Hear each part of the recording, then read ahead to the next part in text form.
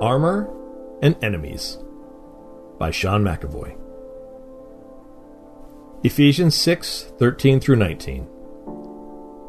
Therefore put on the full armor of God, so that when the day of evil comes, you may be able to stand your ground, and after you have done everything, to stand. Stand firm then, with the belt of truth buckled around your waist, with the breastplate of righteousness in place, and with your feet fitted with the readiness that comes from the gospel of peace. In addition to all this, take up the shield of faith, with which you can extinguish all the flaming arrows of the evil one. Take the helmet of salvation and the sword of the Spirit, which is the word of God. And pray in the Spirit on all occasions with all kinds of prayers and requests. With this in mind, be alert and always keep on praying for all the saints. Pray also for me, that whenever I open my mouth, words may be given me so that I will fearlessly make known the mystery of the gospel. 6 pieces of armor. 5 primarily defensive. 1 primarily offensive. And yet, have you ever used the chest bumper of righteousness on someone?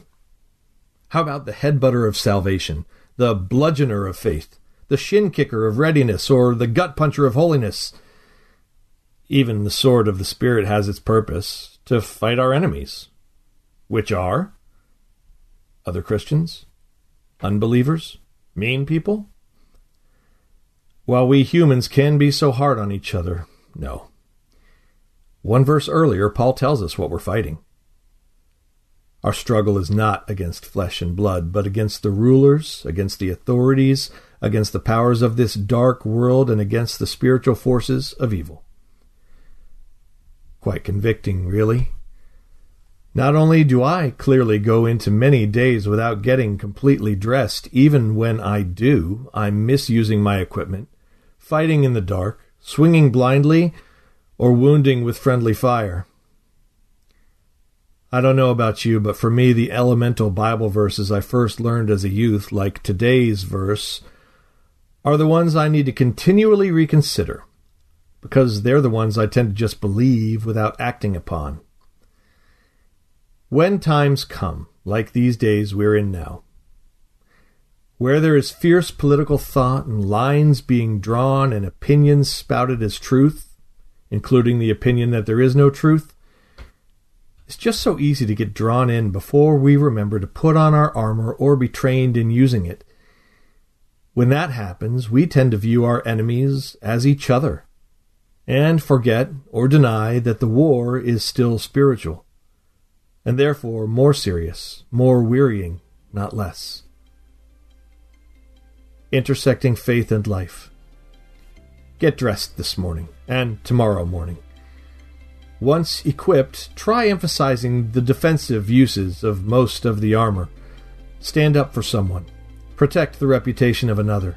Shelter someone in loving truth. Run quickly to someone in need. I pray you'll begin to survive your days much less scathed. And for further reading, visit Romans 8:38 and 39. Hey listeners, thanks for joining us for the Crosswalk.com devotional podcast.